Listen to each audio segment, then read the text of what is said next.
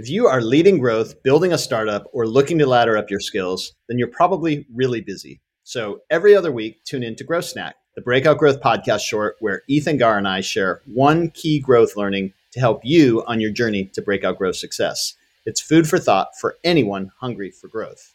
All right, Ethan, you called me a couple weeks ago, excited about this perfect customer loop concept, and I think it's something our audience can really benefit from, especially in the context of our last discussion where we discussed key mistakes companies make when transitioning to growth. So explain the idea. Sure. You've always told me that companies fail for one of two reasons. Either they fail to find product market fit, or they find product market fit, but then they never really understand it. So they never are able to use it as a lever for growth. That always surprised me because you'd think if you found product market fit, you really understand every bit of your product market fit.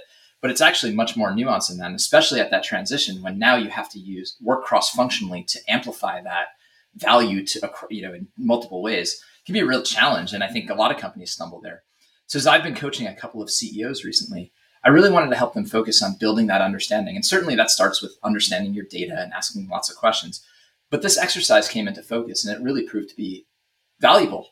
So it's a pretty simple concept. You start with this idea of imagining your customer telling someone, a colleague, a friend about your product, and they're just super amped up and love your product.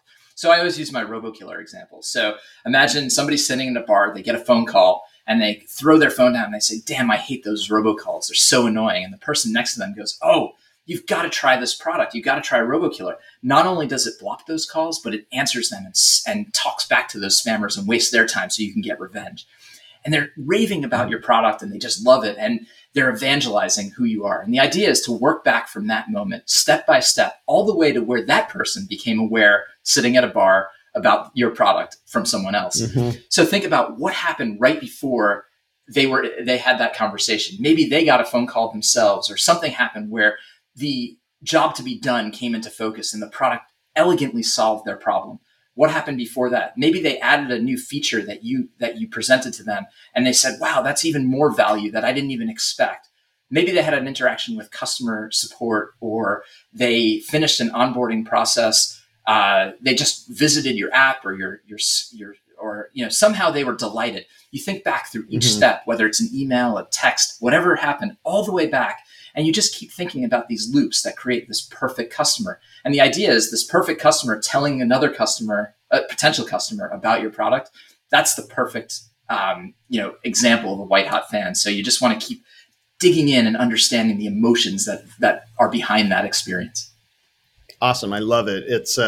It builds so much more on some of these other concepts. So it's like taking the net promoter score and just really like, okay, what is the action that is driving that? It's like looking at it in action, but not just that. It's working all the way back. Another thing that it kind of taps into, one of my favorite questions on the pmfsurvey.com, the template that I've put out there for several years that a lot of people have used now is, have you recommended this product? If so, how did you describe it? Yeah. I love that question because it gives me really rich language that people use to describe the product. But I think this is taking it so much further where it's not just the language they used or the moment that they recommended it. It's everything that led up to that moment. So kind of beginning with the end in mind. One of the 7 habits of highly effective people, one of those habits begin with the end in mind. And so the end goal is this white hot referral customer that loves your product. You're thinking about what drives that referral. And then just, every single thing that leads up to that. And of course, that doesn't happen if you don't have strong product market fit. It doesn't happen if you can't retain that customer.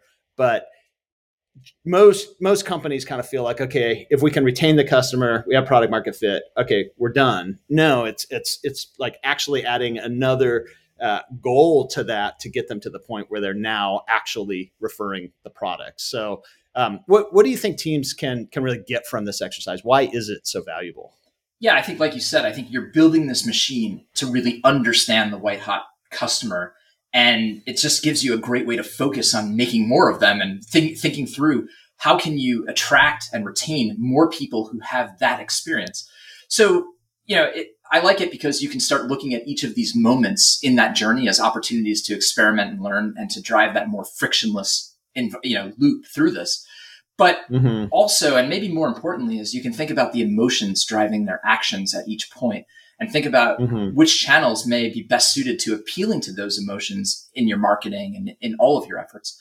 I think ultimately what you're trying to do is you're trying to understand product market fit in a more actionable way. We're trying to turn product market fit into a verb that you can then use to focus in on your objectives. Yeah, and I see why you call it a loop too, because it is really, you're not just thinking about what led up to the point where someone refers the product, but you're also then thinking about the next person's experience. Yeah. And so clearly, when that referral happens, it creates a set of expectations. And how quickly can you get that new person to a valuable experience where you now get that lock-in and ultimately get them to make the referral? And so I think really just breaking down these components of authentically what drives a strong word of mouth growth engine is super powerful. But of course, we need to be aware that anytime you talk about referral, it brings out the crazy and growth people. And so you're going to get a lot of people that are just like, it's all that last mile. And how do I spam the heck out of my existing users to prompt them to tell more customers? And what's the right incentive to give? And I think what's really great here is that you're literally saying, think through the entire experience, and how does that entire experience lead up to the referral and ultimately build that engine? And so we just have to avoid making this about a single tactic and more about just authentically how do all of these pieces fit together to drive referrals. Yeah, I mean, some companies are more referral oriented than others. It's not so much about the actual referral. It's about thinking through the flywheel that would drive the creation of white hot fans who are excited about what you do. Yeah, I mean, at the end of this exercise, if you're thinking like, hey, we have to come up with here's our incentivized referral program, you're probably missing the point. I mean, this isn't designed to get you to a Dropbox moment, although I hope every company can find one. This exercise is really about focusing on how value is created and delivered to end users, and using that to really guide big picture thinking and strategy for your organization. Yeah, and when I look back, I've worked on a lot of companies from the early days that became that reached that unicorn status that we all hope to get to. And when I really think about what was that biggest growth driver in each of those companies, it was referral. There's not a single exception to that of the 5 or 6 companies that reached billion-dollar valuations that I've worked on. And it's so interesting because it is not something that we necessarily did to drive the referrals. Even Dropbox, the super famous case of an incentivized referral program, it was really about getting all parts of that experience right. And then the referrals were a natural outcome of that. But we were never as intentional as what you're talking about. And so that's what I really like about this, that if you're super intentional about that the white hot raving fan is what you're trying to create, and you think through from day one of that journey, how do you get them to that point, and then building on that loop, how you get the next one and the next one. I think it's super powerful for building an engine that becomes unstoppable. But obviously we could talk a lot more on this. Referrals a huge topic. But I think it's important for us to honor our promise of keeping these under 10 minutes. So thank you for sharing this. This is great. Yeah, thanks everyone for tuning into this week's Growth Snack. It's one growth insight to help you power your team's breakout growth success. Next week, we're back with a full Breakout Growth podcast episode with an interview with a leader from one of the world's fastest growing companies. If you're hungry for growth, please keep tuning in.